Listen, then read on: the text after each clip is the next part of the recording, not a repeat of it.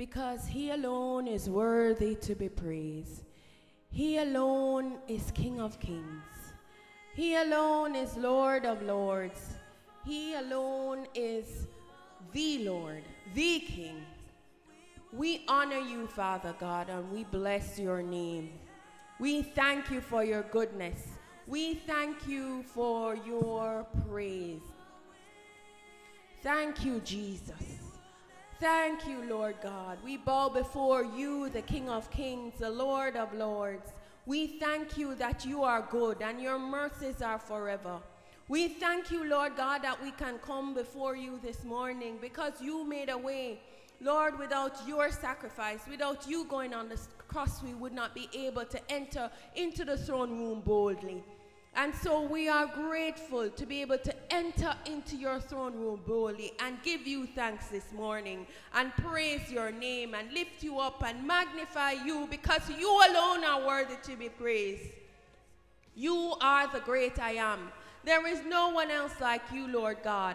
You are the King of Kings, the Lord of Lords. Father God, we bow before you this day. We recognize, Father God, that without you we are nothing. Without you we can do nothing. And we are grateful. We are grateful to the opportunity to come into your presence and praise you, Lord. Lord, we could have been outside there not even knowing that there is a God.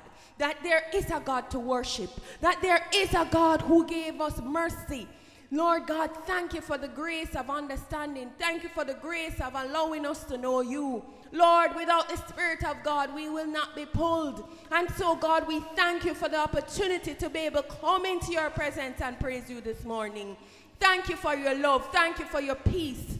Thank you for your gentleness. Thank you for your kindness towards us, your faithfulness, Lord. You have been good to us, oh God. You have been good. You have kept us thus far. You have kept our families. You have kept us, Lord God. Lord, we have not lost our minds, Lord God. Lord, when the issues and the problems come, we have not lost it.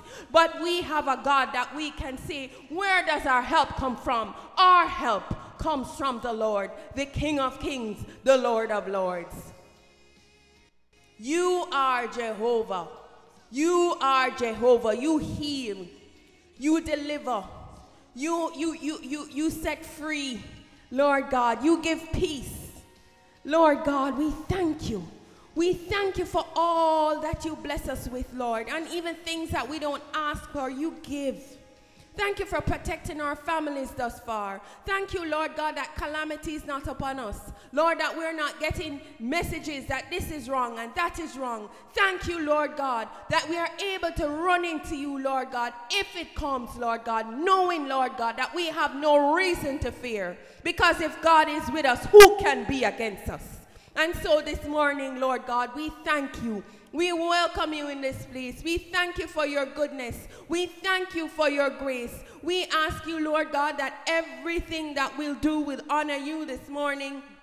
We'll lift you up, oh God. Lord, that we will live lives of honor, Lord God. Lord, that we will bow, Lord God, to you. Every area of our lives, oh God. And do your will. Listen to you, oh God.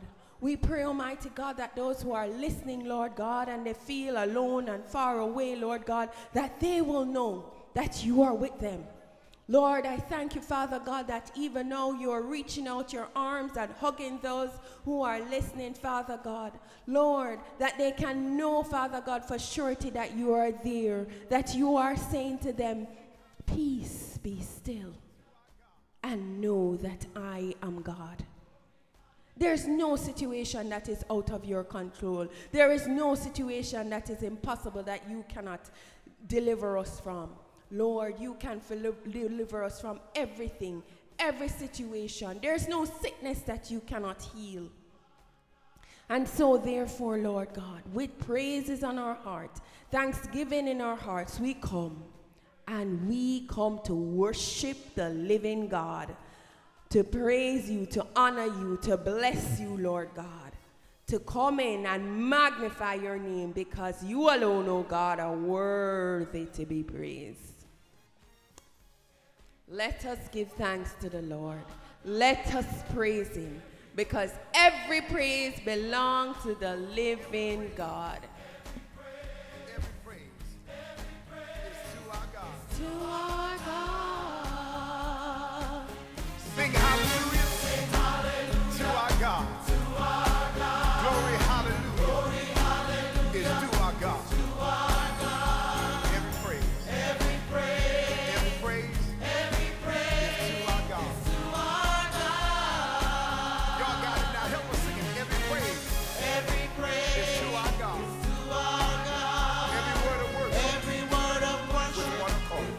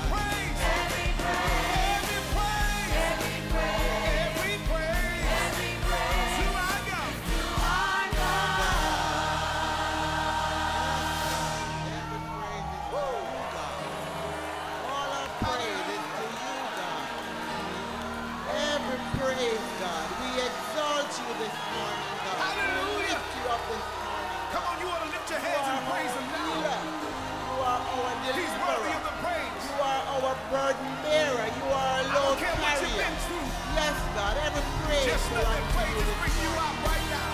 Yes. Nobody can get praise but God tonight. Come on, clap them hands.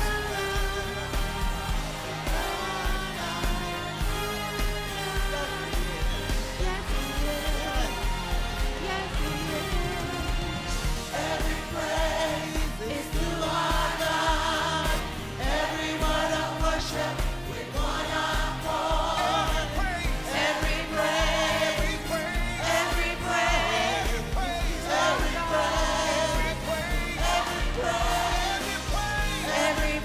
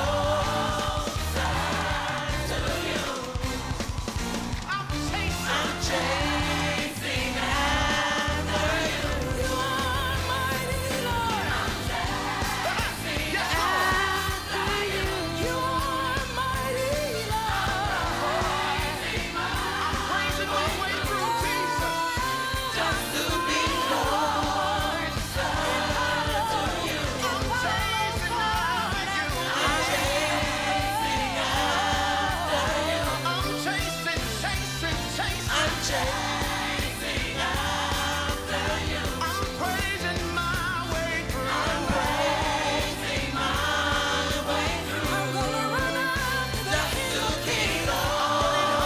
After you, Jesus, just to be close to you. Chasing after you. Let me see you chase the Lord. Chasing after you. Oh, my lips seek the Lord. I'm praising my way through. While he has just to be closer to you. And seek him while it's time. I'm chasing after you. More and more. More and more. More and more.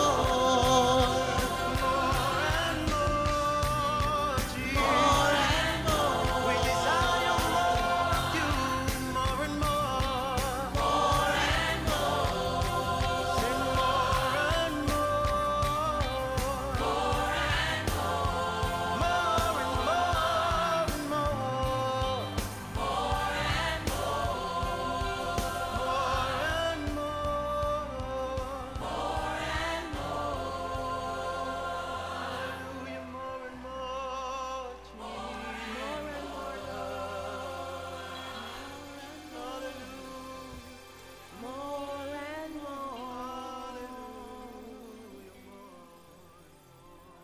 More and more.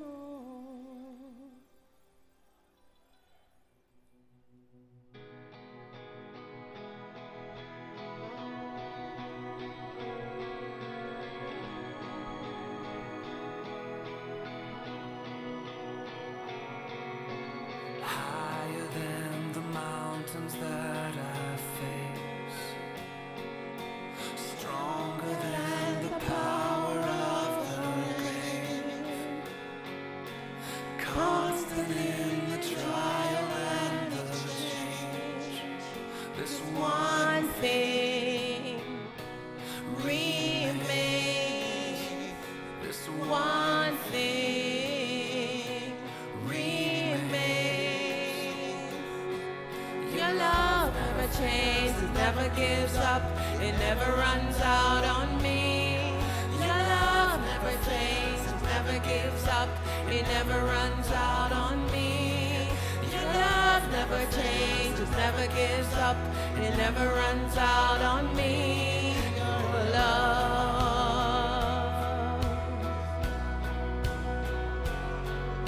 And on and on and on and on it goes. It overwhelms and satisfies my soul. And I never ever have to be afraid. 'Cause this one thing remains. Your love never fades, it never gives up, it never runs out on me. Your love never fails, it never gives up, it never runs out on me. Your love never fails, it never gives up, it never runs out on me. Your love.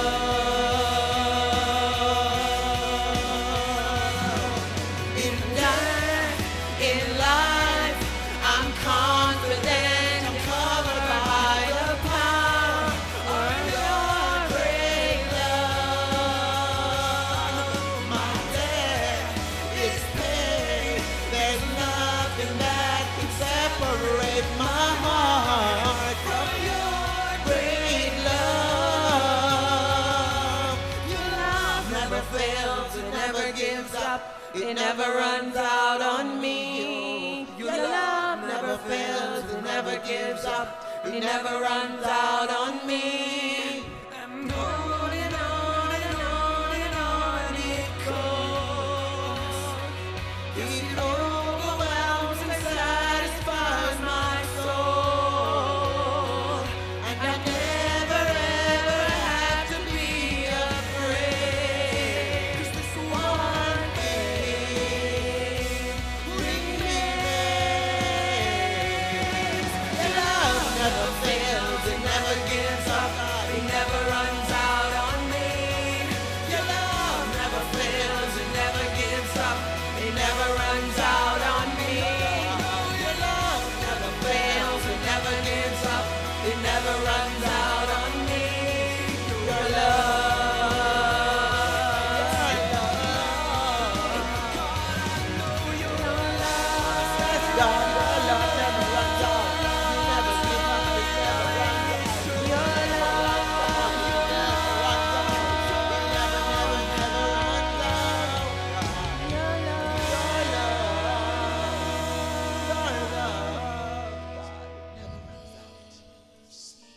Your love never fails. It never gives up. It never runs out on us. Lord, your love never runs out. When our friends, when our families, when our loved ones, when our fathers, when our mothers, when our wives, when our husbands run away from us or runs out on us, your love never runs away. Your love is always with us. Your love cares for us. Your love protects us. Your love delivers us. Your love heals us. Lord, you are the healer. You are the deliverer. You are the way maker. Your love never fails. Your love never fails. Your love is always there. Your love is from everlasting to everlasting. And this we can give thanks in, that your love is the very foundation of our lives. And we can stand on your love and not be afraid. We can stand on your love and not run away. We can stand on your love knowing that your love is with us. Your love heals us. Your love is kind towards us.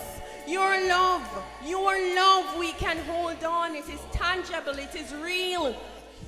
Because you gave your only Son for us, Lord. Because God so loved the world that he gave his only begotten Son. And therefore we can stand on that knowing that you embody love. You are love. And so we hold on to something tangible. Lord, welcome. It's like you are here, oh God. Oh Lord, just hug, oh God. Just hug those who are lonely, those are afraid, who are lonely, they're by themselves, Lord God. Lord, they feel like they're by themselves, but it's not true, oh God, because you are there. You love them. You love them from everlasting to everlasting.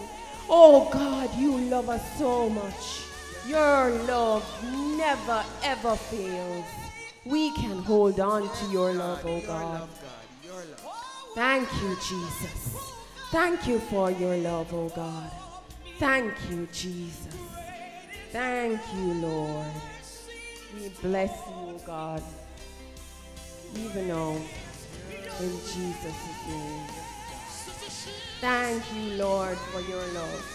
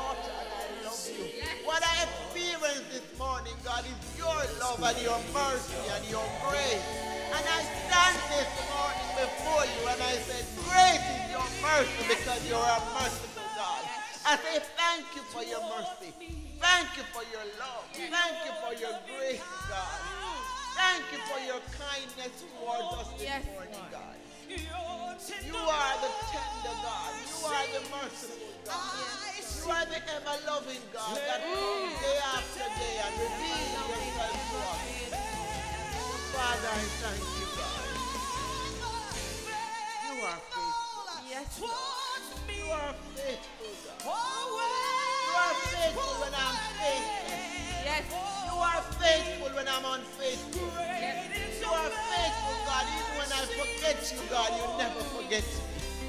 You are grateful. I am grateful. And this morning I want to stop. And I want to acknowledge you in our midst. I want to thank you for coming this morning. I want to thank you for being here this morning. I want to thank you that you are in control this morning. And no matter what we see, no matter what we feel, you are in control. You are the sovereign God who is in control. We say great, great, great is the great I am. Great is the King of Kings. Great is the Lord of Lords. Thank you, Father.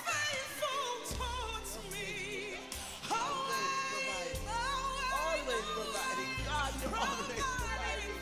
You're always providing. When I think about my life, when I look back, God, what do I need that you have never provided?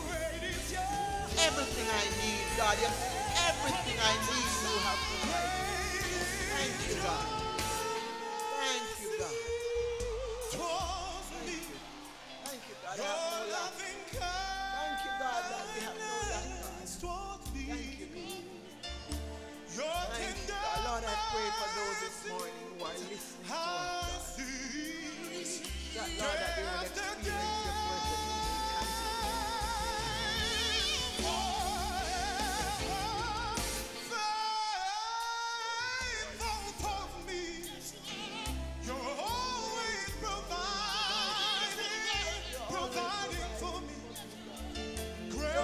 Providing more than what I deserve. You give me more than I deserve over and over and over, God. Over and over and over, God. You give me more than I have deserved. Over and over and over, God. You come and you pour down, and you shower, God. Over and over and over, God. You continue to embrace us and to come. God, can I pray for your protection? No. Am I deserving of your grace? No. Am I deserving of your mercy and your love? No. But yes, God, you see everything. And you serve. Thank you, Jesus. You always provide. You already provide for next week, God. You already have things in place for our tomorrows, God. So great is your mercy, God. Great is your mercy. Great is your mercy towards me. Your loving kindness towards me. Your tender mercy I see.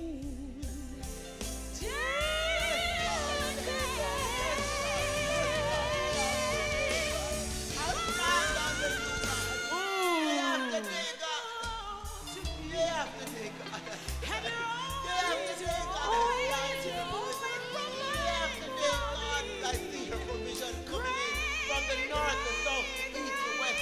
Day after day, God, I see your hand upon me.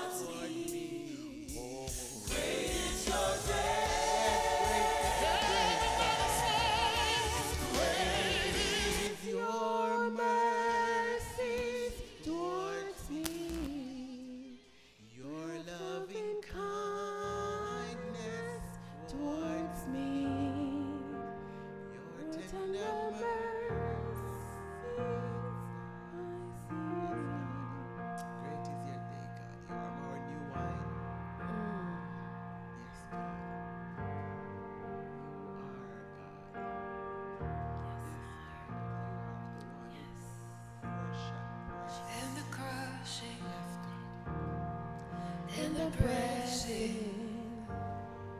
you're making new wine. In the soil I now surrender. You are breaking new ground. So I yield to you and to your careful hand. When I trust you, I don't need to understand.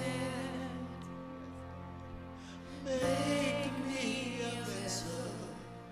Make me an offering. Make me whatever you want me to be. I came here with nothing but all you have given me. Jesus, bring new wine out of me.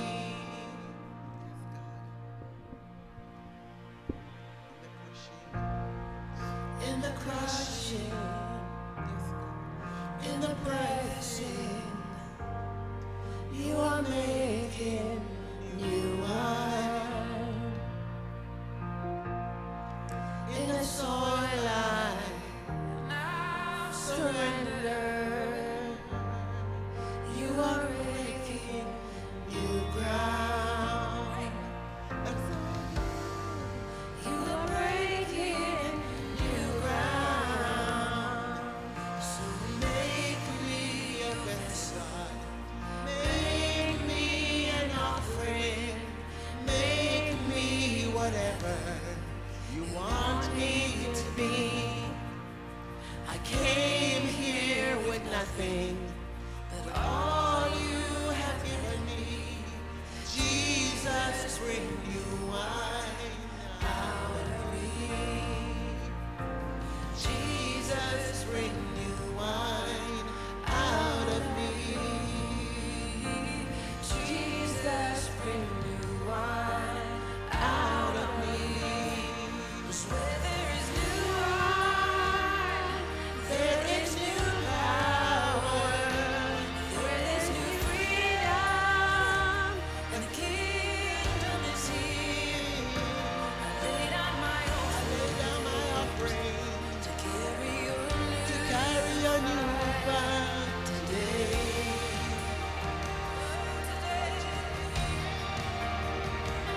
'Cause where there is new wine, there is new power. There is new freedom, and the kingdom is here.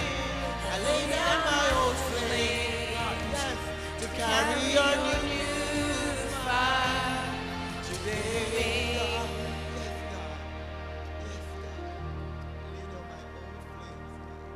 So make me a vessel. Make me an offering. Make me whatever you want me to be. God, I came here with nothing but all you have given me. Jesus, bring new wine out of me. Jesus, bring new wine out of me.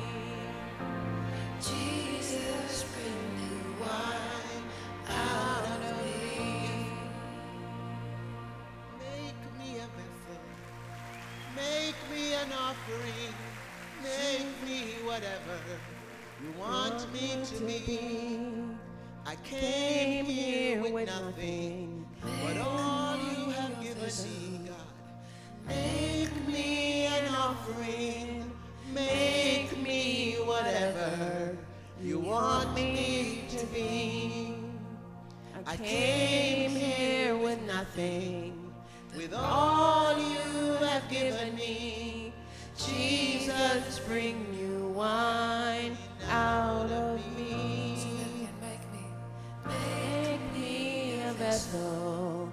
Make me an offering.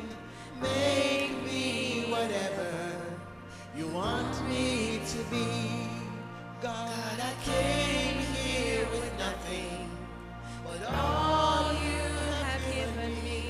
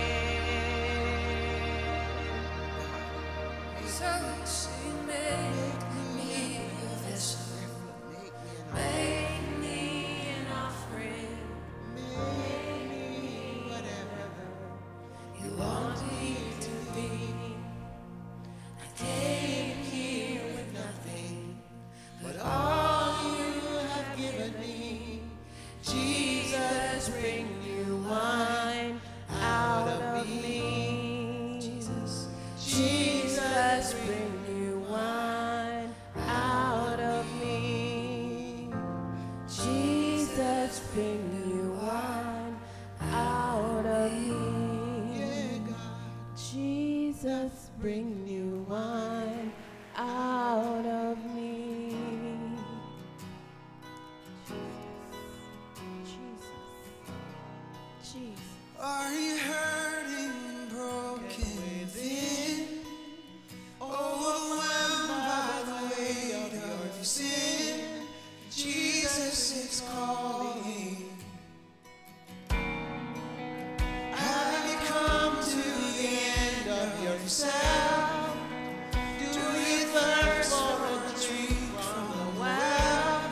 Jesus is calling. Oh, come to the altar. The Father's arms are open wide. Forgiveness was bought with the precious blood of Jesus Christ.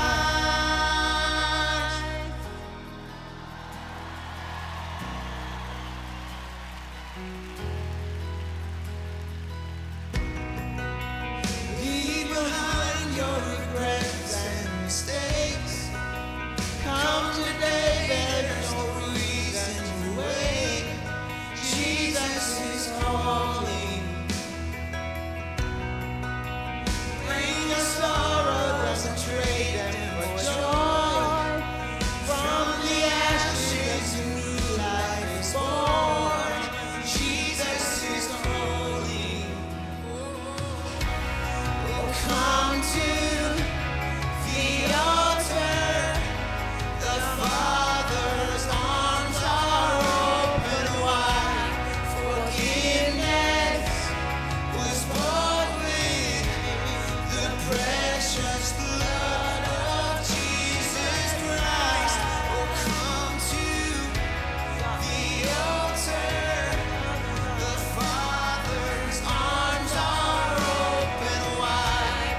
Forgiveness was bought with the precious blood of Jesus Christ.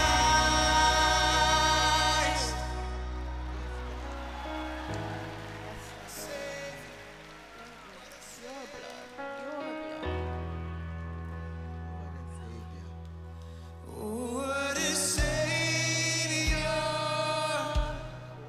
Isn't He wonderful? Sing hallelujah! Christ is risen. Bow down before Him, for He is Lord of all. Sing hallelujah! Christ is risen. Oh, what a Savior! Isn't He wonderful? Sing hallelujah! Christ is risen. Bow down before Him, for He is Lord of all. Sing hallelujah! Christ is risen.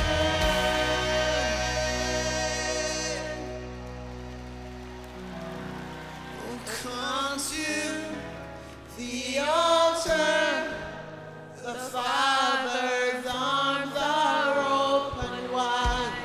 Forgiveness was bought with the precious blood of Jesus Christ. Oh, come to the altar. The Father's arms are open wide. Forgiveness was bought with the precious blood of Jesus Christ. Thank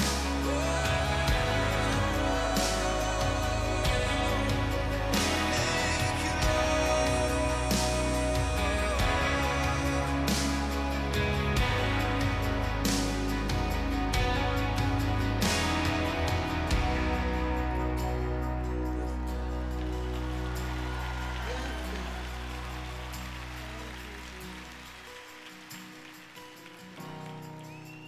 Bear your cross as you wait For the crown, tell the world of the treasure you found.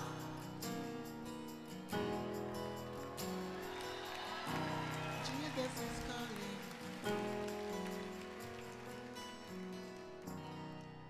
Jesus is calling. As Jesus calls us, we look to him. We look to him because his arms are open wide. He is welcoming us. We lay our burdens down at his feet. Our sins has been forgiven. All we have to do is ask. We have to say with our mouth and believe in our hearts that Jesus Christ died for our sin and was risen from the dead. We believe that Jesus Christ is Lord. He is King and there is no other. Lord Jesus, thank you for your blood. Thank you, Lord God, for allowing us to be able to come in communion with you. Thank you, Lord God, that you love us beyond imagination. You love us from everlasting to everlasting. You love us to infinity. Oh my God, you love us. As I pray to you now, Lord, I pray that those who are listening will experience your love this week in a very fresh way. Lord, let them know your tangible love, your love that exceeds everything, that supersedes every situation. Your love will reach out and touch to the very hearts of their being, that they will know that you love them beyond their imagination, that they will know. Give them a revelation knowledge of your love. Give us all a revelational knowledge of your love this week, Lord, that you may be exalted and lifted up in every area of our lives, because you love us. You love us first. Help us and teach us how to reciprocate that love to you, Lord. In Jesus' name we pray. Amen and amen. Amen. Thank you, Lord. Thank you, God. The Spirit of the Lord is here. Good morning, good morning. Thank you one and all for joining us in worship.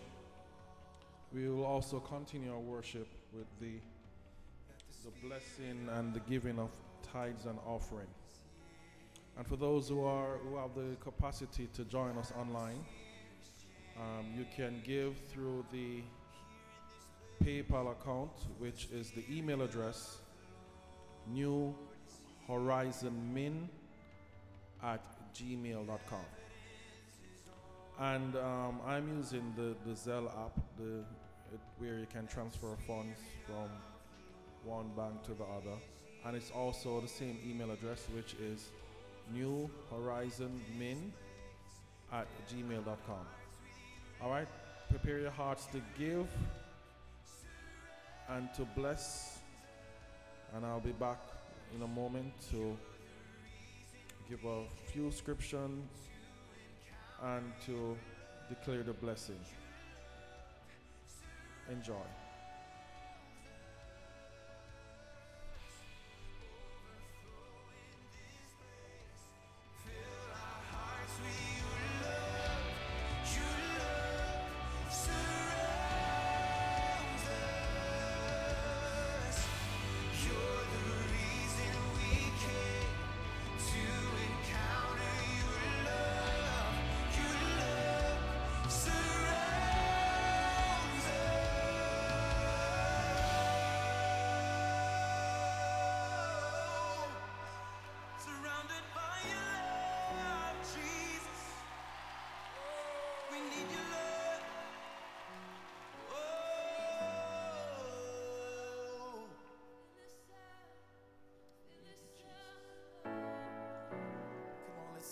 Together from the depths of our heart tonight.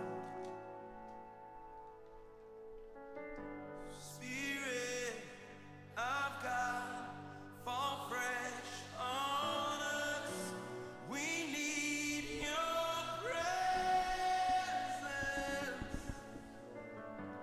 Your kingdom come, your will be done here as in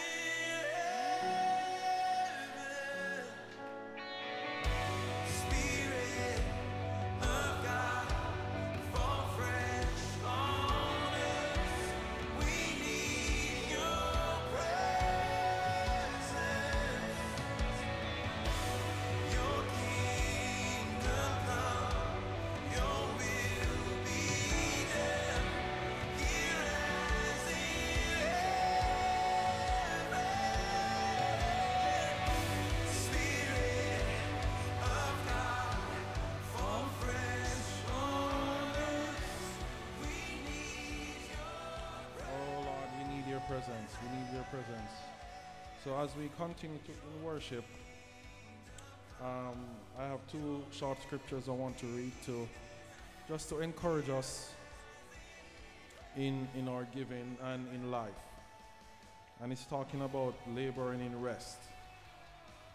The two don't sound like they connect when you think about labor and you think about rest. The scripture is taken from Psalms 127 verse 1, Psalms 4:8, and Exodus 3:14. It goes like this. Psalm 127 verse 1. Unless the Lord builds the house, the builders labor in vain. Unless the Lord watches over the city, the guards stand in vain. Psalm 4:8, in peace I will lie down and sleep, for you alone, Lord, make me dwell in safety. Exodus 33:14, the Lord replied, my presence will go with you, and I will give you rest. So as we come and we think about our life and our finances and the job and the income that we were able to get, and the idea that the Lord said he will give us rest and he will give us peace and he'll watch over the city. He's telling us that he will watch over us, that he will always provide for us. He'll always make a way when there seems to be no way. Even when our hearts get overwhelmed with situations and circumstances, the Lord is telling us that he will do it. We just have to trust in him. And I know it can be difficult when we physically can't see where that blessing is coming from. But the Lord wants us to trust him in this matter, also in all matters. He wants us to believe that he is a good God and he will reward those who diligently seek him. So when we think about diligence, we're not thinking about a one-time experience or a one-time thing. It's a thing that we continually do in worship and in admiration of our God, because our God is good. So thank you for giving, and we pray a special blessing over everybody who has the ability to give. Lord, we thank you that you alone, Lord, will provide seed to the sower. You alone will make the enemy not devour our resources. You will give us peace, he says. You will give us rest. You will watch over the city. So, Lord, I can see your eyes watching over us. And, Lord, you will also speak to us. You will also guide us in any decision that we're going to make. As long as we come to you and trust in you, believing that you will do this. So we pray the blessing upon the house. We pray the blessing upon those who had the ability to give. And thank you for joining us as we continue in worship. We're going to go through the announcements, then the announcements, the scripture reading, and we're going into the word to hear from heaven, to see how we can be transformed, how we can be challenged, and how we can be changed. Thank you so much.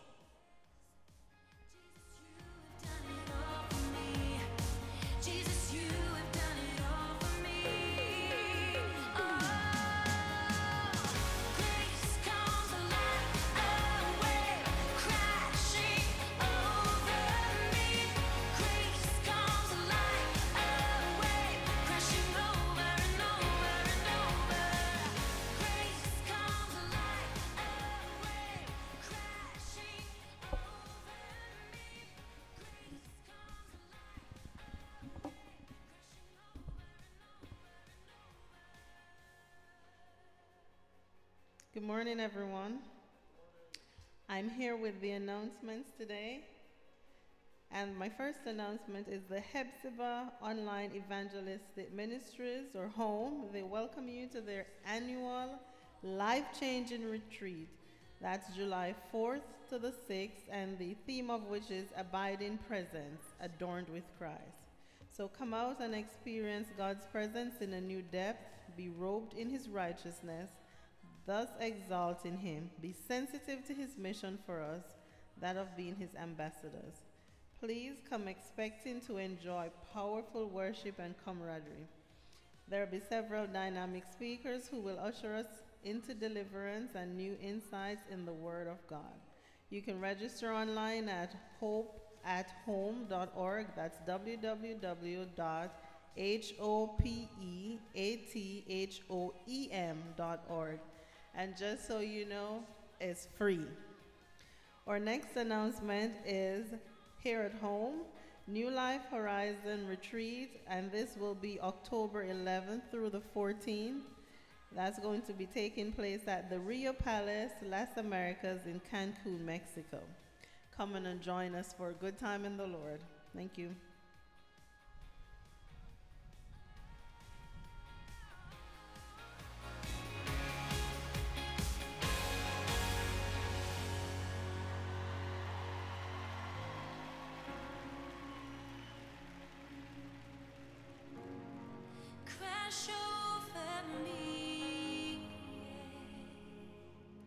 Good morning, good morning, good morning. I want to thank the Lord for an opportunity to be here. The songs we sang this morning just reminded us rather, of how faithful and loving our God is. His arms are always outstretched, waiting for us to come. And for every time we feel lonely, every time we feel alone, it's because we have failed to go into his arms. Because he's always there, ready, saying, "Come, my child. Come, my son. Come, my daughter. Come and feel my embrace." And so I know every time I have emotions that makes me off or causes me to feel as if God is not near, I know where I am. I have moved, and he's calling me to come back. The Father's arms are always open wide. Forgiveness is there. Mercy there. Love is there. And even as I woke up this morning and I looked outside, And I recognized it was a new day. It was a new day that God gave me and a new day that he gave you, because the fact that you're hearing me is a new day he gave you. And so this morning I just want us to be mindful that once he has given us a day, we have purpose. If the fact that you are alive this morning means that you are here for a reason, and all we need to find out from the Lord, Lord, what is that reason? What is the reason that you have allowed me to see another day? And so this morning, I just want us to just go before him and just to thank him again. Thank him again for his mercy. Thank him again for his grace. Thank him again for his mercy, his faithfulness, his forgiveness, his redemptive power, his salvation. God, I thank you this morning, God. It's like, the more I think about what you have done, I am moved to gratitude. Lord, I've always said, Lord, if you never had to die for any other, you had to die for me. And I am grateful, God. So this morning, God, even as I share your word, I pray that you will speak to me and speak through me. Cause us, Father God, to hear your voice and not mine. Father, speak with such clarity this morning, God, that we will hear and we will know that you have spoken. Thank you, Father. Thank you this morning, God, for your kindness. Thank you, Father, that everything that you've done and have done and will do for us, we are grateful. Thank you for how you are making us into new wine. Thank you, Father. In Jesus' name, amen.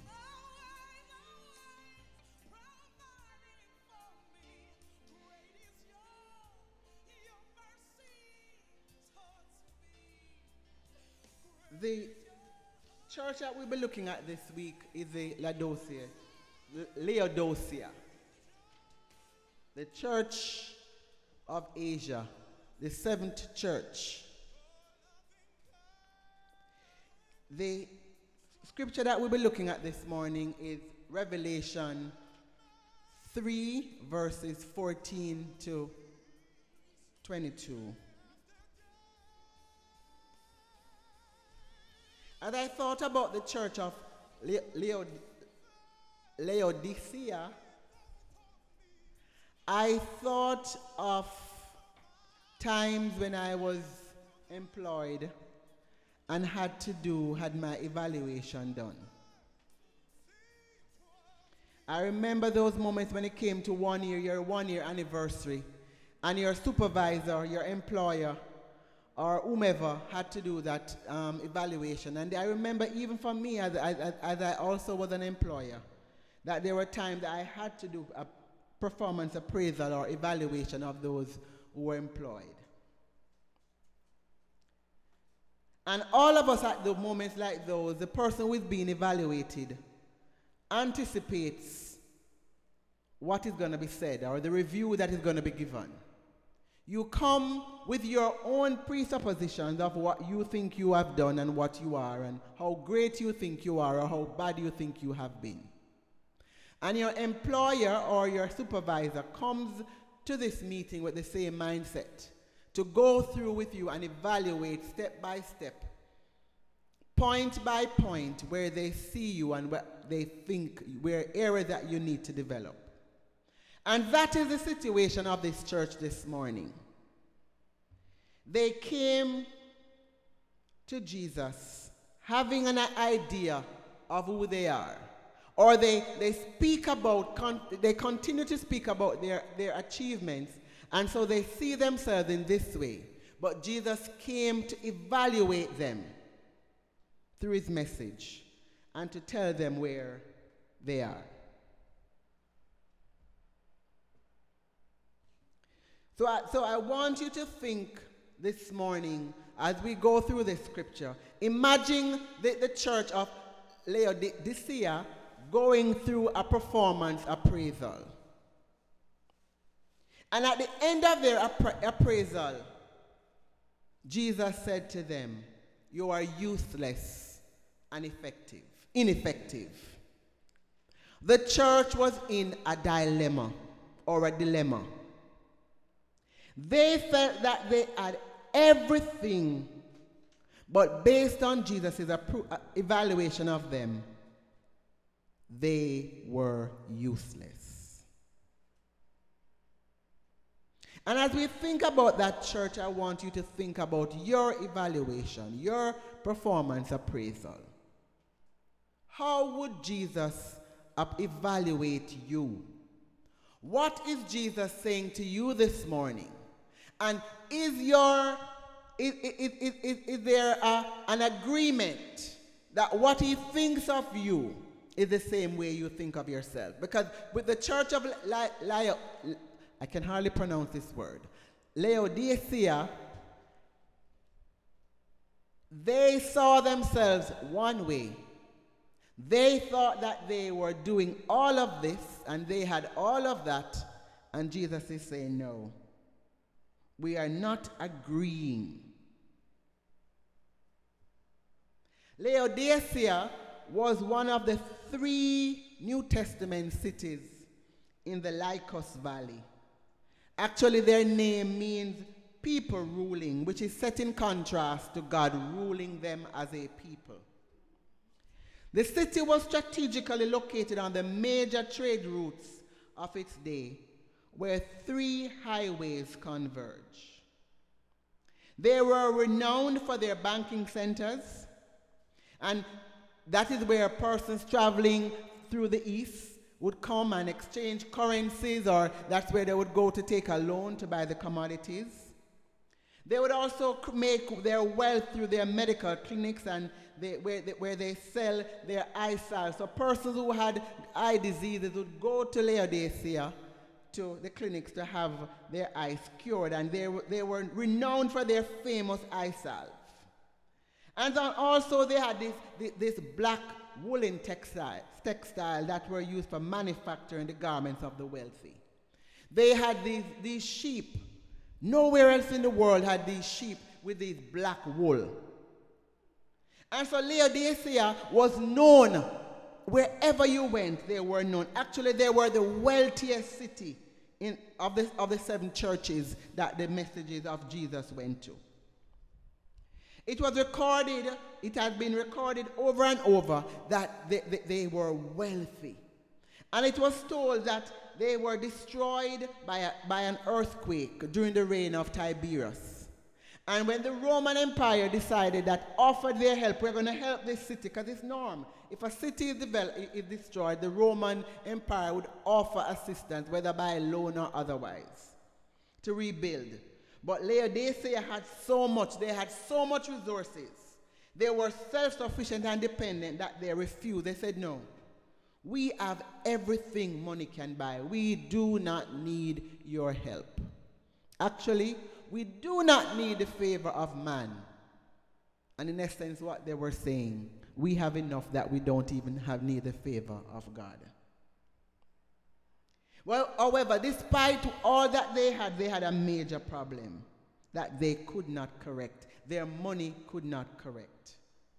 They had no water supply. Naturally, the water that they used, they never had any springs in Laodicea to give them the natural water supply that they needed. And so what they had to do, they had to pipe water in through aqueducts to the city from Colossae and Hierapolis, or Hierapolis. If they brought in cool, clean, and refreshing water from the cold spring of Colossae, or from the hot spring from Hierapolis, by the time it got to them, it was lukewarm.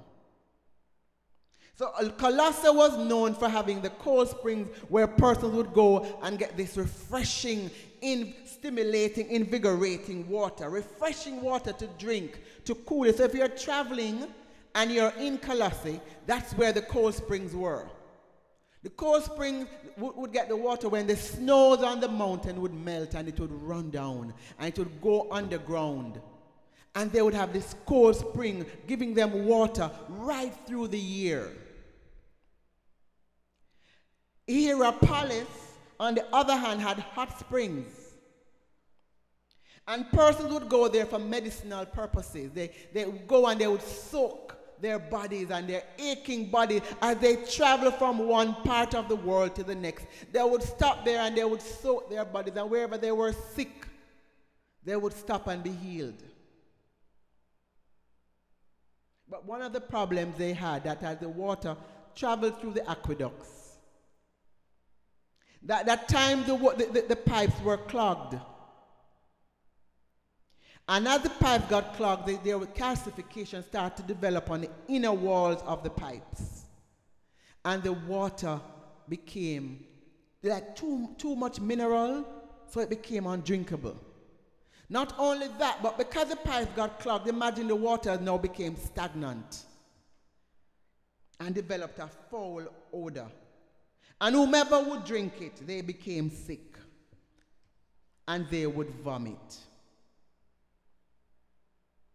So no matter where the water came from, and no matter how the supply was, and how good the water was at the very source from which it came, once it was piped through Laodicea, it became useless, insipid, nauseating, and good for nothing. And that was the condition of the church. The church's condition was similar to that of the city. They were good for nothing. They were useless. They were insipid and nauseating. And Jesus was saying to them, I am about to spit you out. In verse 14 of the scripture we're thinking about, Revelation 3 verse 14, it says, to the angel of the church in Laodicea write, these are the words of the Amen, the faithful and true witness, the ruler of God's creation. And so we see as usual that before, in every letter that Jesus writes, he identifies himself to the church. So he begins and he says, to the angel of the church, to the messenger of the church, over that particular church I write. And he says, I am the Amen. So he identifies himself as the Amen. The word Amen means firm, stable, sure, trustworthy, and it denotes finality, or it is the last word. So normally when you pray, you say Amen. Your kingdom come as it is in heaven. Amen. Your will be done. Amen. And you say amen at the end of everything to say that is final. It is a sure word. And in saying amen, Jesus was saying to the church, I am the sure, unchangeable God, and I am sure and unchangeable in all my promises and my purpose. Therefore, if I make a promise to you, I am surely going to come through.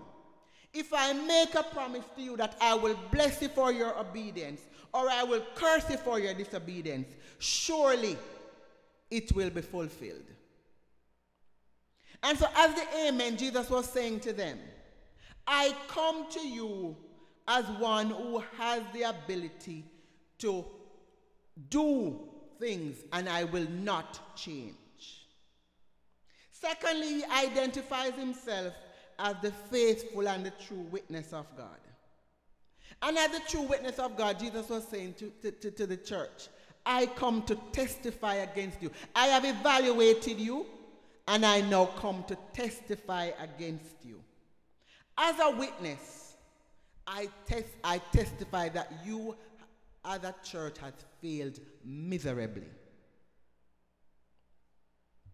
Thirdly, Jesus identifies himself as the ruler of God's creation. In John 1:3, we see that all things were made by Jesus, and without Jesus, nothing was made that has been made. In Colossians 1 verse 16, we see in Jesus all things were created. Things in heaven and on earth, visible and invisible, whether thrones or powers or rulers or authorities, all things have been created through him and for him. So as the ruler of creation, in essence, Jesus is saying to the church, I am the origin. I am the cause, and I am the creator of everything. I am the beginning of everything. I am the reason why everything is done, and I am the one who made everything. So whatever you have, or whatever you think you have, think about it. Everything began with Jesus. And so after identifying himself, Jesus began again, and he says, just as he said to all the other churches, I know your deeds. And I'm at verse 15. You are neither hot nor cold. I wish you were either one. So because you are lukewarm, neither hot or cold, I am about to spit you out of my mouth. As a faithful witness, Jesus was reminding the church that he had full knowledge of their condition. Jesus testifies to the true condition of the church. He looks at them and he says, having evaluated you, I now testify against you. I now testify because I have a full knowledge of your true condition. And it does not look good. There was nothing commendable about the church of Laodicea. Nothing, because Jesus is saying to them, you're neither hot nor cold. And I wish that you were either hot or cold. So why does Jesus prefer them to be either hot or cold, or rather than being lukewarm? And many times we have heard messages preached that it speaks about the zeal, that either you're hot for God or you're not for God. You're in the kingdom of God or you're not in the kingdom of God. But when you carefully look at what Jesus is saying, he's not saying that I want it to be either, I want it to be that being hot is better and being cold is worse. No, he's not saying that. He said, I'd rather that you be hot or cold.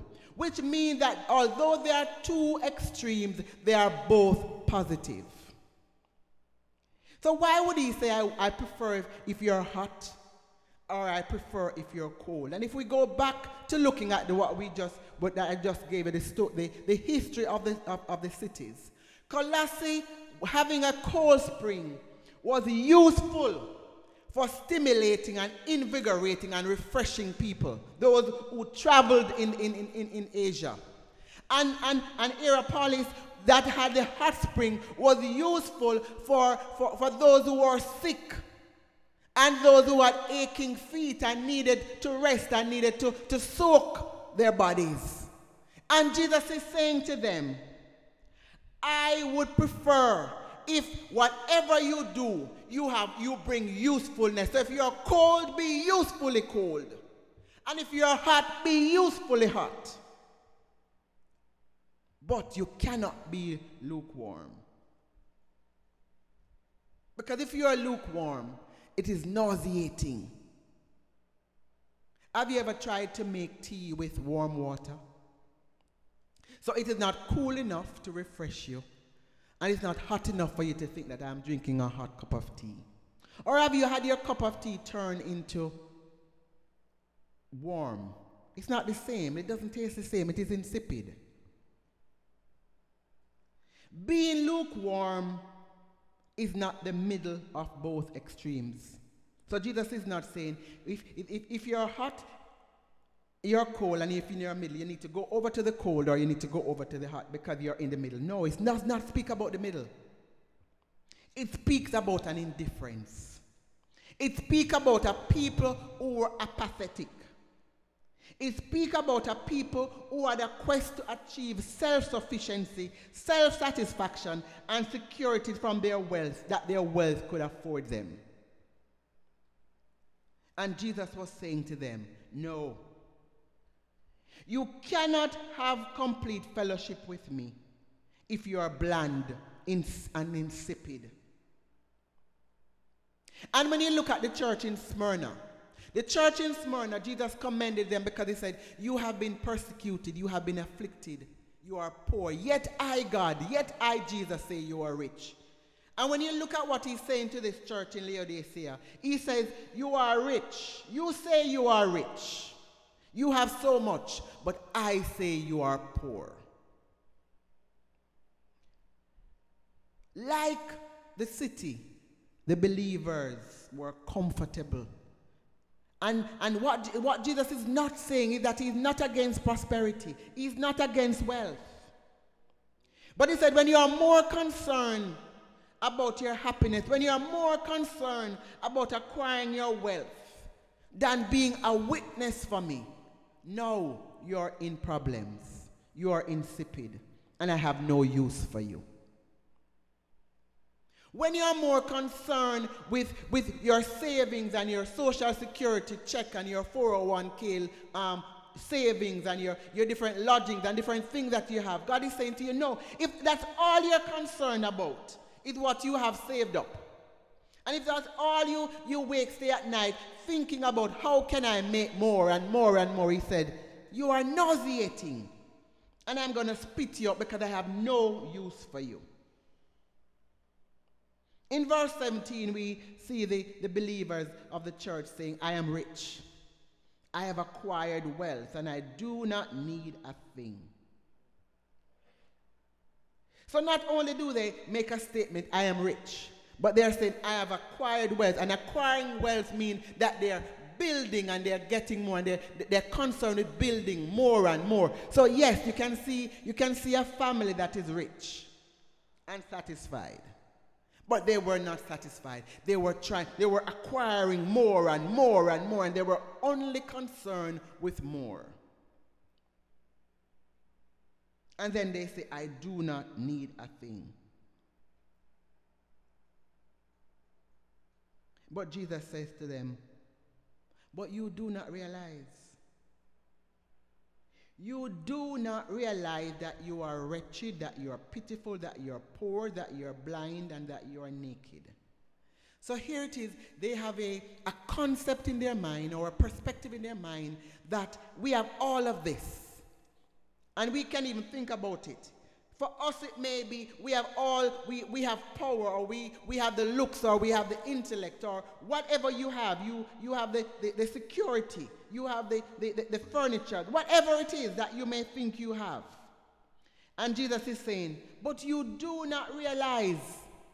And so there's a disparity between what they know and what Jesus knows about them. And so in looking at them, Jesus is saying, you are dumb. You are so dumb that what you think you have is sufficient. You think that you are living a comfortable lifestyle among the elite and the powerful in society. You think that because you are doing all of that, you are rich. You think that because you can decide that today I will vacation in Jamaica, and next week I can vacation on the yacht, or whatever you can do, you think that you are wealthy. And Jesus is saying, no. You think that because you can go to the supermarket and you can push your trolley and you can get all that you need and buy what you need when you need it, you think that you are wealthy. And Jesus is saying, no, you aren't. You think that because it's so easy for you to achieve material stuff, you can buy what you need from Marshall's, Macy's, Ross, wherever you shop, Lord and Taylor, Dillard's, outlets. You can buy the name brands. You assume that you have all. And Jesus is saying, you are being fooled. Their material wealth was increasing, but their heavenly treasure had depleted. Is that your reality this morning? You have so much. You remember when you had nothing? Oh, you prayed about every detail you bought. If you were buying a table, you said, God, you prayed, Lord, I want a table. And then the table came. God, I want a chair, and the chair came. Lord, I need whatever, a bed, a dresser, a fridge, whatever you prayed for. And it came. They thought that their money could buy everything, but they did not have favor with God. Jesus' message to them is, you are so dumb that you do not realize. You are so dumb that you do not know that with all the wealth you have, you are wretched, you are pitiful, you are poor, you are blind, and you are naked. And ironically, what you recognize what Jesus is saying to them, because they evaluated themselves, and they said, I am rich, I have acquired wealth, and I do not need a thing. And Jesus' evaluation of them is, you are wretched, you are pitiful, you are poor. So here they say, I am rich, but Jesus is saying, I am poor. They're saying, Jesus is saying, you are blind. And can you believe, they were the ones who manufactured the world-famous salve with the medical centers where everyone from around the world would come. And Jesus is saying to them, you are blind. They were the same ones who was known for producing the black woolen textile that the wealth from all around the world would come to purchase for their clothing. Yet Jesus is saying to them, you are naked. What a disparity. From what do you gain your confidence? Are you evaluating yourself based on what you have? Based on what you can do? Based on how intelligent you are and well-learned you are? Are you evaluating yourself based on the fact that you do your devotions every week? Or that you pray? Are you evaluating yourself based on what you think you have done for God? Is it the fame from your past? Because some persons was very, very famous in their past, where everyone knew them and their fame. Is that the way you're evaluating yourself this morning? Because Jesus' evaluation of us is what really matters.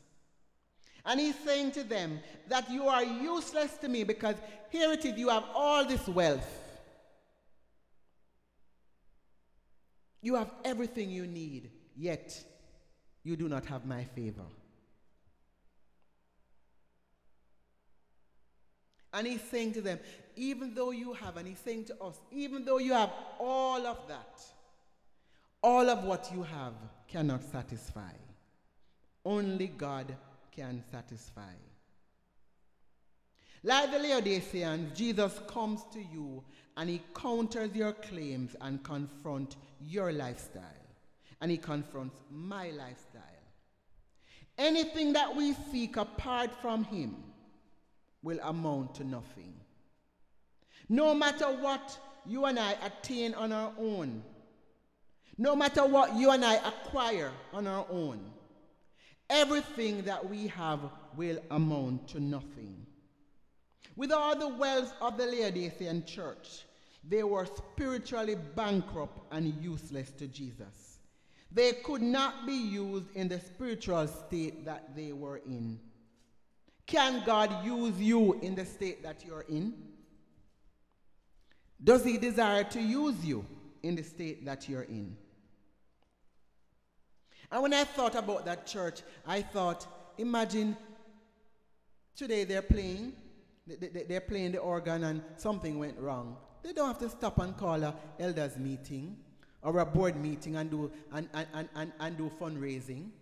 Imagine they don't have to do a car wash or do meals and sell. They don't have to do no form of fundraising. Someone in the church can do. They don't even have to have someone. There's enough offering in the church to buy it. They don't have to pray and trust God like Smyrna. Smyrna would have to pray and trust God for everything. If they need a chair, they would have to pray because they had nothing. They were poor. They were materially poor. But Laodicea, the opposite of them, was so materially rich. They would boast in their self-sufficiency. And I think about it. They would just go and buy it. they would have had the best, the newest, the best that money can buy.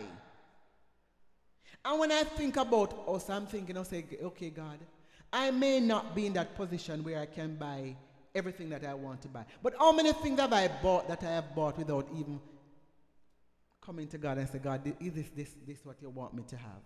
And it may look simple. It may be as simple as an apple. It may be simple as having a meal on the road. God, is this what you want me to be having today? And as I thought about them, it is easier to look at those who have so much and say, oh, the message is for them. But the message is also for me. The me with the little, and God is saying, how have you been stewarding that which I have given you? How have you been stewarding your time? Because though they say that I am rich, I can say I have time. How have you been stewarding your time? Have you been spending time with me and seeking to do my will and to hear what I have planned and purpose for you to do? Or do you use your time and do what you want to do to enjoy yourself, seeking and chasing after happiness?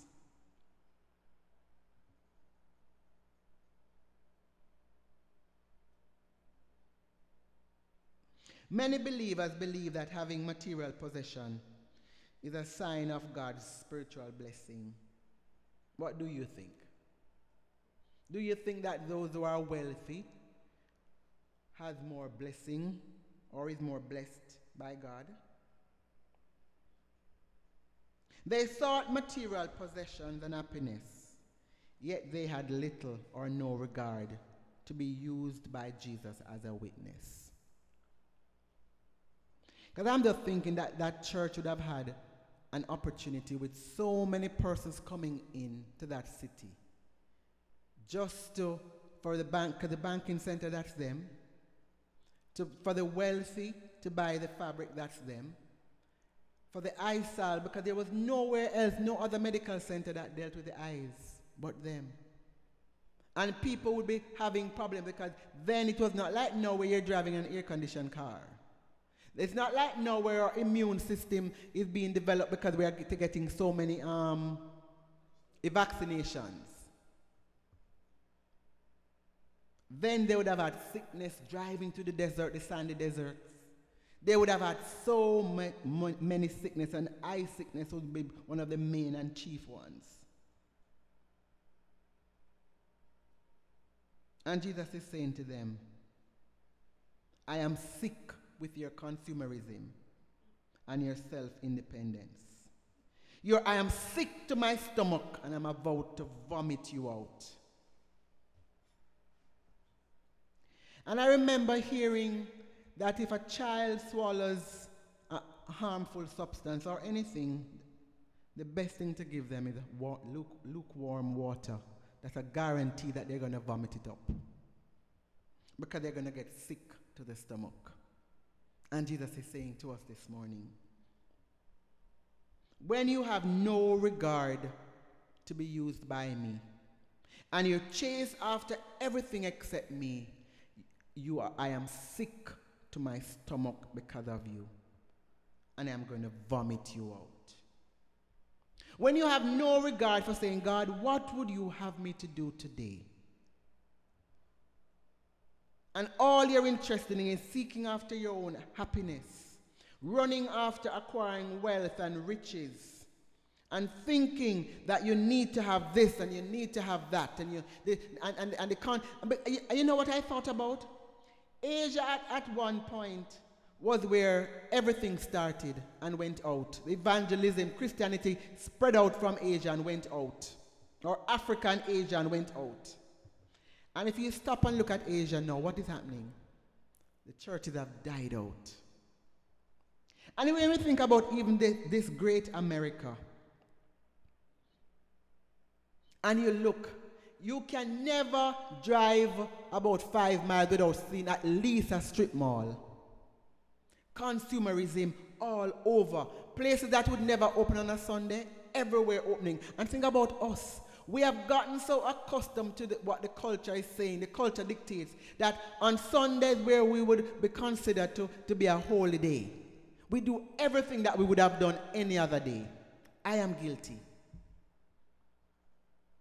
And you realize that's what happens to a society when it is becoming secular. Anything goes. Anything can happen.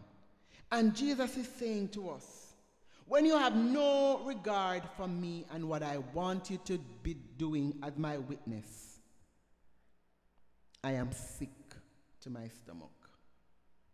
He then counsels them in verse 18 to purchase. And he says, I counsel you to buy from me gold refined in fire, so you can become rich, and white clothes to wear so that you can cover your shameful nakedness, and salve to put on your eyes so that you can see.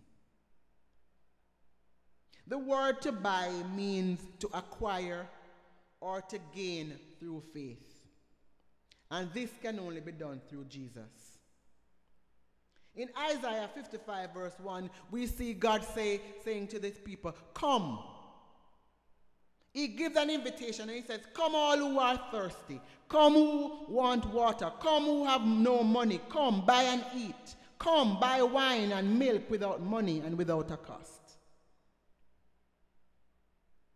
But although they were known for their wealth, Jesus was still willing to give them an opportunity to gain riches. And the riches he was telling them about was gold that was refined in fire, which symbolizes the real spiritual riches that have been tested through the trials of life. In 1 Peter 1:7, Peter says, these have come so that your faith of greater worth than gold, which perishes even though refined by fire, may be proved genuine and may result in praise, glory, and honor when Jesus Christ is revealed. Matthew 6:20-21 tells us to lay up for ourselves treasures in heaven. And these treasures, he's saying that these treasures can never be destroyed. They can never be eaten. They can never develop rust. They can never be corrupt or they can never be stolen by thieves. Because the treasure that you and I are working so hard to acquire on this earth, the material things, the money to save, the money to have so that we can go where we want to go, buy what we want to buy. Jesus is saying to us, that treasure will rust. It will rot. If we have a recession, that money is gone because the stock market will crash. So all your 401k would have been depleted. If you have your jewelry in your house, just like my house was broken into, a thief can break in and he can steal everything that you consider valuable. And Jesus is saying to you this morning, come buy gold from me. And as I sang the song this morning, I remembered, it is in the pressing, it is in the crushing that Jesus is going to build. It's in the crushing, it is in the pressing that Jesus is going to create and make that new wine. And he says, I give you my old flame, desiring your new fire today. So make me a vessel. Make me an offering. Make me whatever you want me to be. And the reality is, to go through fire, it's a difficult process. It's a trial of life that comes every day. But I realized something with the church of Laodicea and the church of Sardis.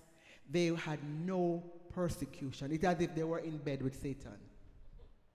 They never had the Jews who were of the Satan of synagogue going against them. They never had the secular world going against them. They didn't have nothing going against them. They were comfortable. And Jesus was saying, based on what Jesus said to them, we can look in our life. Once you find your life too comfortable, start to worry something is not right. Sardis had no problem. And Jesus had no commendation for them. Laodicea had no problem, and Jesus had no commendation. All he had for them was rebuke. And so he said to them, come and get the spiritual riches that can never be depleted. Come and get the spiritual riches that can never be corrupt. Come and get the spiritual riches that not only can the riches itself be corrupt, but it can you will not be corrupted.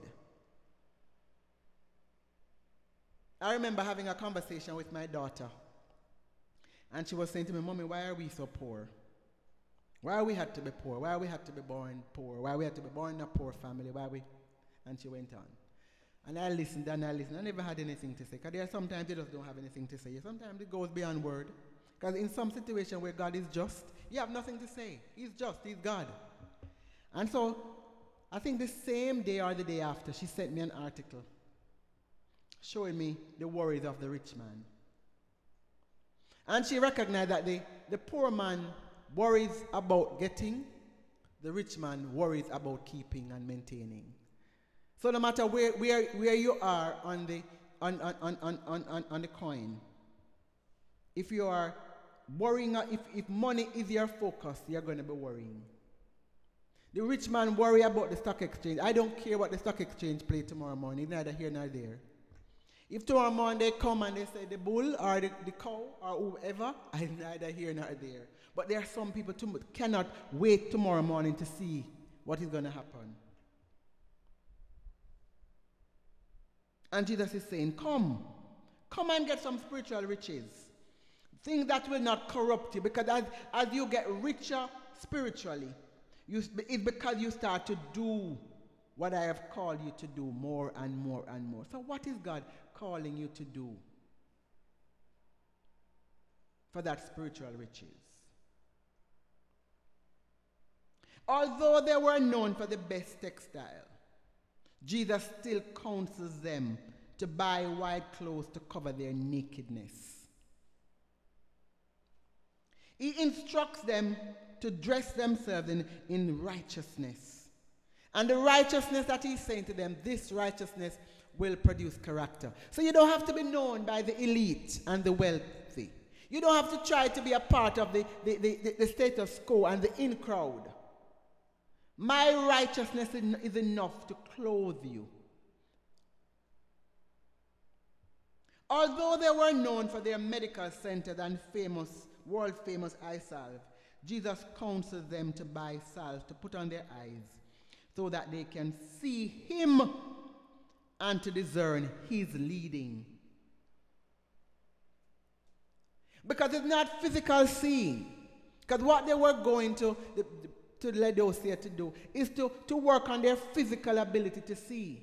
And Jesus is saying, come and buy salve for your eyes from me, which will allow you to see me. And as you see me, you will be able to discern where I'm taking you. You'll be able to discern what you're supposed to do, and you'll have my wisdom to live by. Like the Laodiceans, you and I may be seeking wealth, possession, happiness, family, job, whatever it is. Maybe in your quest to achieve these, you have become distracted with business, with the world, with getting ahead in life, and with everything else, rather than what God has called you to do. And Jesus is calling you to come and buy. Come and buy. As my daughter explained to me about slow death. She said, Mommy, slow death is like putting butter in your rice. It don't kill you one time, but it hardens your arteries every day. Every day you eat a little butter in your rice, she said your arteries become hardened and hardened. And she said, Mommy, it's a slow, painful death. And that's what Jesus is saying. Come to him today. Because the thing that we are allowing to distract us, and I'm thinking about it this morning, I was really talking to the Lord about the thing that I have allowed to distract me. They seem godly, but what they do, they take me away from being directly with him and doing exactly what he calls me to do.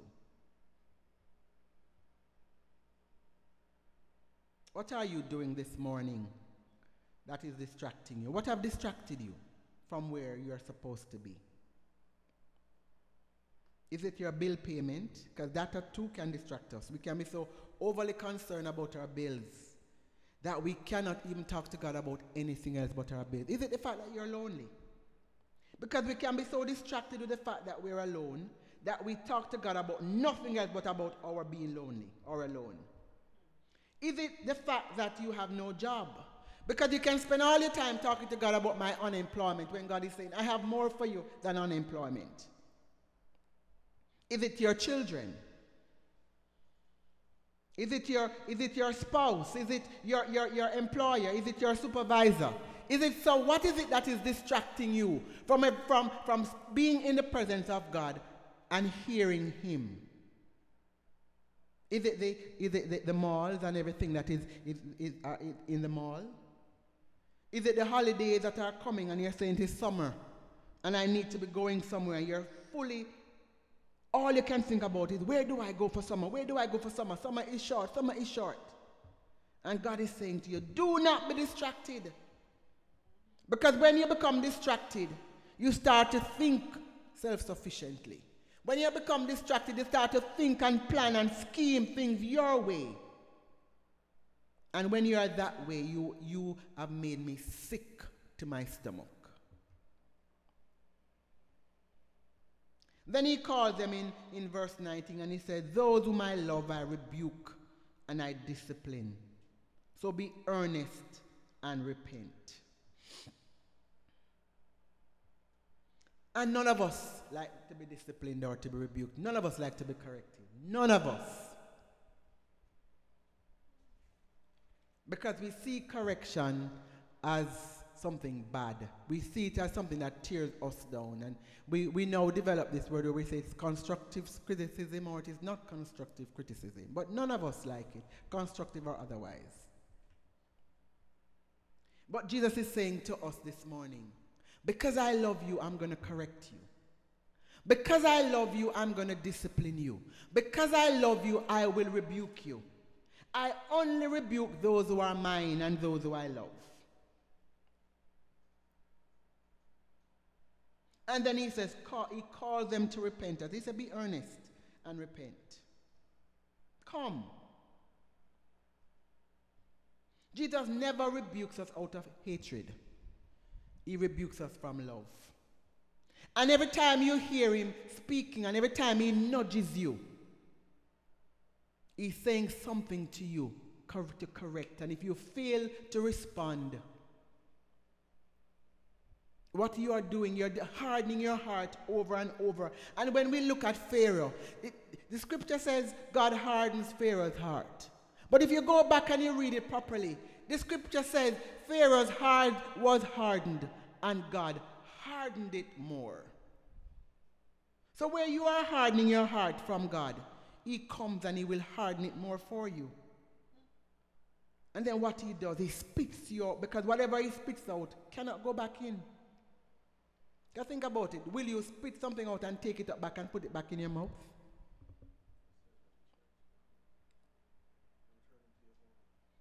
It's like returning to your vomit, yeah. Like a dog returning to its vomit. And so Jesus says, here I am. I stand at the door and knock. And when he said that he's knocking at your door, what is God saying to you this morning? What is he knocking at your heart and saying this morning?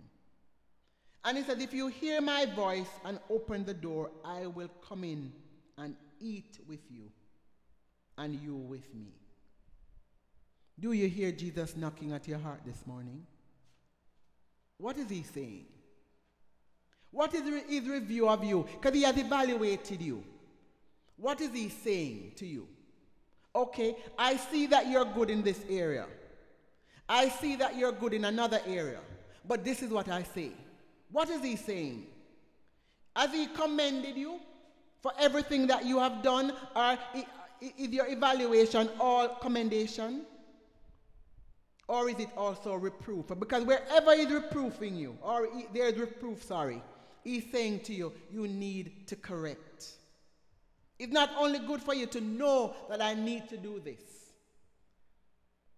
It is for you to also implement. And he says, I knock at your door. And for him to knock at the door, think about a big God. I remember a girl called me two weeks ago and she said to me, for every time I think, she said every time I think about myself, I see me, I see this Satan as the ant that I can squash. And she said, he will crawl over you, and it's annoying when the ant is all over you. But she said, one slap, that's a dead ant. And I said to her, I've never thought about it that way. We give power to the enemy, which the scripture says to us, that as you submit to God and resist him, he must flee. And even though it goes for an opportune time, if you repeat the process, submit to God, resist the enemy, he will flee again. And she said, these are ants just crawling over you. And it's annoying. But you don't keep ants crawling over your body. You brush it away or you kill it. And Jesus is saying to us this morning, I knock at the door of your heart. If you hear me, and I'm mindful that there are some who may not hear him this morning. Why? Because there's so much noise. Thing that I explained to my daughter this morning, that there's a tyranny of the urgent, thing that comes and it pulls at you, and you have to do this, and you have to do that, and you have to do this. And I'm saying, and I said to her, but the thing that is important, you miss out by doing the tyranny of the urgent. And God is saying to us this morning, I have so much more important things for you to do than the thing that you are scurrying around and busy trying to do, and to do on your own, and to fix on your own, and seeking favor there and seeking favor there. People pleasing here, people pleasing there, running after that one there, running after that one here. And Jesus is saying, I have so much more for you to do.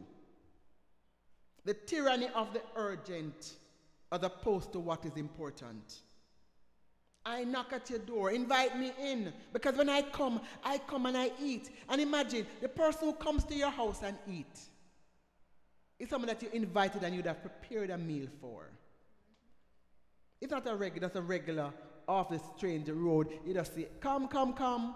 You invite people to your home that you want to be a part of your home.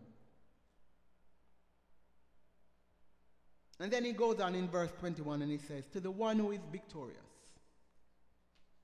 I will give the right to sit with me on my throne, just as I was victorious and sat down with the Father on his throne.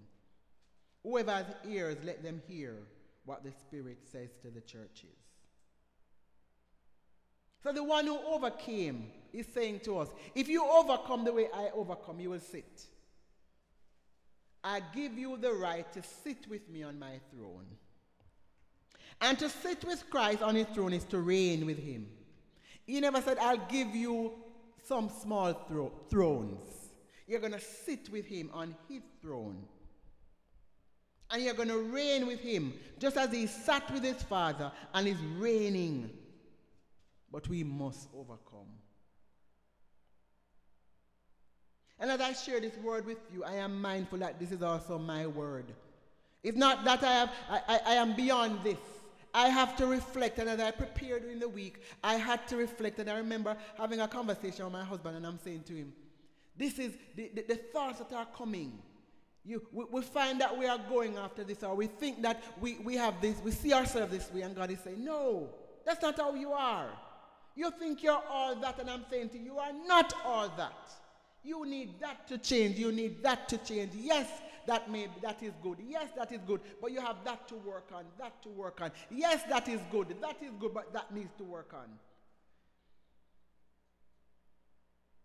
And I'm hoping that all of us this morning listening to my voice, that there are areas in our life that Christ can commend us on. But I'm also hoping that the areas in your life that he rebukes you on, that you're open enough to respond. Let this not be one of the times where you harden your heart because you are against being criticized. Let this not be one of the times that you harden your heart because you're not sure. God's motive is always right. He does everything from a place of love. So when he rebukes you or he disciplines you, it's because he loves you. And he calls us this morning to repent. And all we can do is go before him He's not asking you to be in the middle. He says, you know what, I prefer if you're hot or you're cold. I want you to be useful, and the only way you can be useful is when I rebuke you and discipline you, you repent. The only way you can be useful to me is when you come and buy gold refined in fire. When you come and you buy the spiritual treasure, the riches that I have. When you come and you allow my righteousness to clothe you so that your character can be developed. When you allow me to put my salve over your eyes so that you can see me and discern me and to know what I am doing. But this morning, as with everything else, we have a choice. We have a choice to respond or not to respond. We have a choice to say, sit down and we play tennis. That word was for X and not for me. Or it was for Y and not for me. We have a choice. And I'm realizing that choice that we are given over and over and over, I am realizing it is such a good thing to have a choice. God is saying to you this morning and to me, we both have a choice. We have a choice to hear him and to respond. We have a choice to hear him speak into our spirit and give us an evaluation and our appraisal of where we are. And you know what he's saying. You know what he's saying to you. And so this morning I ask you, do not harden your heart, but respond. Take your eyes from acquiring the wealth and the running after. Nothing is wrong with wealth, but I can guarantee you that the scripture says that those who seek God and his kingdom first, everything else will be added. And so this morning, I pray that as you hear his voice, that you will respond this morning in a favorable way. He said, if you are lukewarm, I'm going to spit you out. If you continue in the grain in which you are running, if you continue in the lane in which you are running, if you continue the way that you are, I am going to spit you out. If you continue to build your earthly treasures, your heavenly treasure will be depleted fully.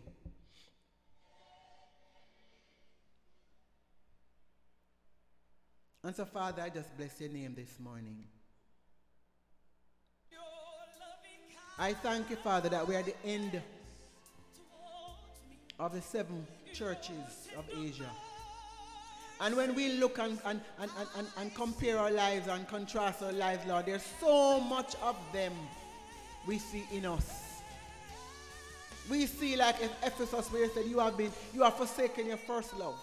The things that were important once you no longer important to you. The thing that you would do every day, that you will live and you will wake up just to do, you no longer have the desire because you are running after other things. And Father, we pray this morning, God, as we reflect and go back over the weeks and look back at what you said and what you have spoken, that we would heed, that we would hear, that we would respond in a favorable way. Because the word said, those who have ears, let them hear what the Spirit says to the churches. And so, Father, I pray this morning that wherever we are as individuals, believer, non-believer, there is a call for response.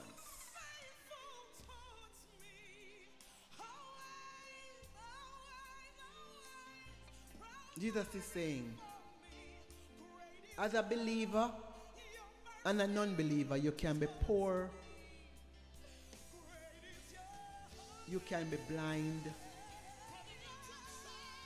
you can be wretched, and you can be pitiful. So it's not only the state of a non-believer, it's also a state of a believer, someone who once believed, someone who once who gave their lives and believed, but over time lost sight of the vision, of God's vision. And so, Father, this morning, I just bless your name.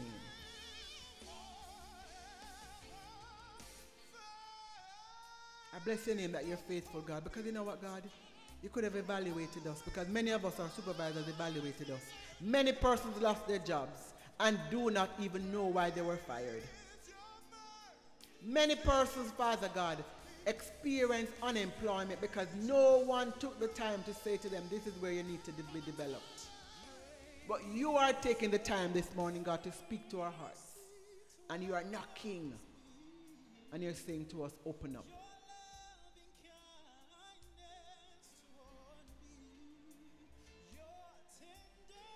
And so, Father, I give you thanks and praise you that you do not leave us alone, but you come. Day after day you come. Day after day you come. Day after day you come. And you reveal to us your mercy. You reveal to us your power. You reveal to us your love. You reveal to us, God, your kindness. You reveal to us your mercy. And you're calling us to come. And so, Father, I come. I come. I come. I've heard you. I've heard you with such clarity that I cannot walk away. I cannot continue to be the same, God. I ask you to help me. I ask you to show me. I ask you to reveal to me how to make the steps daily. Show me. I am depending on you. I do not desire to be independent. I do not desire to be self-sufficient. I desire to lean totally on you. So show me, God, in the mundane things of life, the little supermarket errands, the little going here and there to meet someone, the little going there or whatever. Show me, God. Order my steps daily, because you told me that my steps are ordered. As a believer, my steps are ordered. But Lord, I recognize that I have a choice to walk right when you say to go left. So teach me, show me, reveal to me. Reveal not only to me, but to everyone sitting before me and listening to my voice, God. I pray that you will reveal to us each day what to do. Lord, cause our hearts to be pliable. Cause our hearts to be pliable before you, God. Let it not be stone. Let it not be hard. Let it not be rocky. But to be pliable like clay, so you can mold us. You can shape us. You can change us. You can transform us. You can renew us. You can refresh us. And so, Father, I just give you thanks. I thank you for those who today will be their first day of saying yes to you, God. That I hear you knocking and I'm opening my heart. I hear you calling and I'm opening my heart and I'm saying, come in, Jesus. And some may not understand what it means to invite Jesus in, but when he comes in, he comes to be your Lord. He comes to be your King. He comes to be your Savior. He comes to be your Redeemer. He comes and he takes occupancy of your life, because he said, you are now mine. I have purchased you. I have bought you at a price. And when he comes in, he desires to guide you and to lead you and to order your steps. But he says all you need to do is to confess with your mouth. Confess that I am your Lord, that Jesus is Lord. And when you believe in your heart that he is risen from the dead, you believe that he is no longer in the grave, you believe that death has no power over him, and that you too will be made alive with him, he says, I come. And I come to live and to reign in your heart. And if you're a believer and you hear his evaluation of you this morning, and he says, I have all these commendations for you. I'm saying, well done in these areas. But I'm saying, I have a reproof for you. Do not walk away without hearing him totally what he has to say, so that you can make corrections. He wants us to be hot. He wants us to be cold. He wants us to be useful. He wants us to be spiritually useful to him and to those around us, because we are his hands, we are his feet. And as my husband has been showing me over and over and more, and he's saying to me, for every conversation you have every day, make sure that they matter. Make sure that when you speak to a stranger, it's not just in passing, but that you stop and you engage. And I say, Lord, I thank you for the example that he is to me. I thank you for how you are using him to demonstrate to me that I need to engage. Not to be a passing conversation, just to laugh and chat about something and go, but to make sure that it matters. Make sure that when I walk away knowing that a seed was planted. I walk away knowing that this is someone to pray for. I walk away knowing whatever it is that you have called me to be in that particular relationship. And so, Father, I stand here ready. Don't have a clue how many times, but I am ready. I am ready. And I pray that that will be everyone listening to reality. That we'll all be ready to be made into new wine. So may the Lord bless us this morning. May the Lord cause his face to shine upon you this morning. May the Lord grant you peace this morning that can only come from him, the Prince of Peace. I pray that you will walk today, tomorrow, next week, next year, next century, next decade, knowing who you are in Christ, deciding not to give in and to live according to the standards of the secular world and the enemy, but choosing to live as a vessel useful to Christ. And so, I see you next week. Have a blessed week.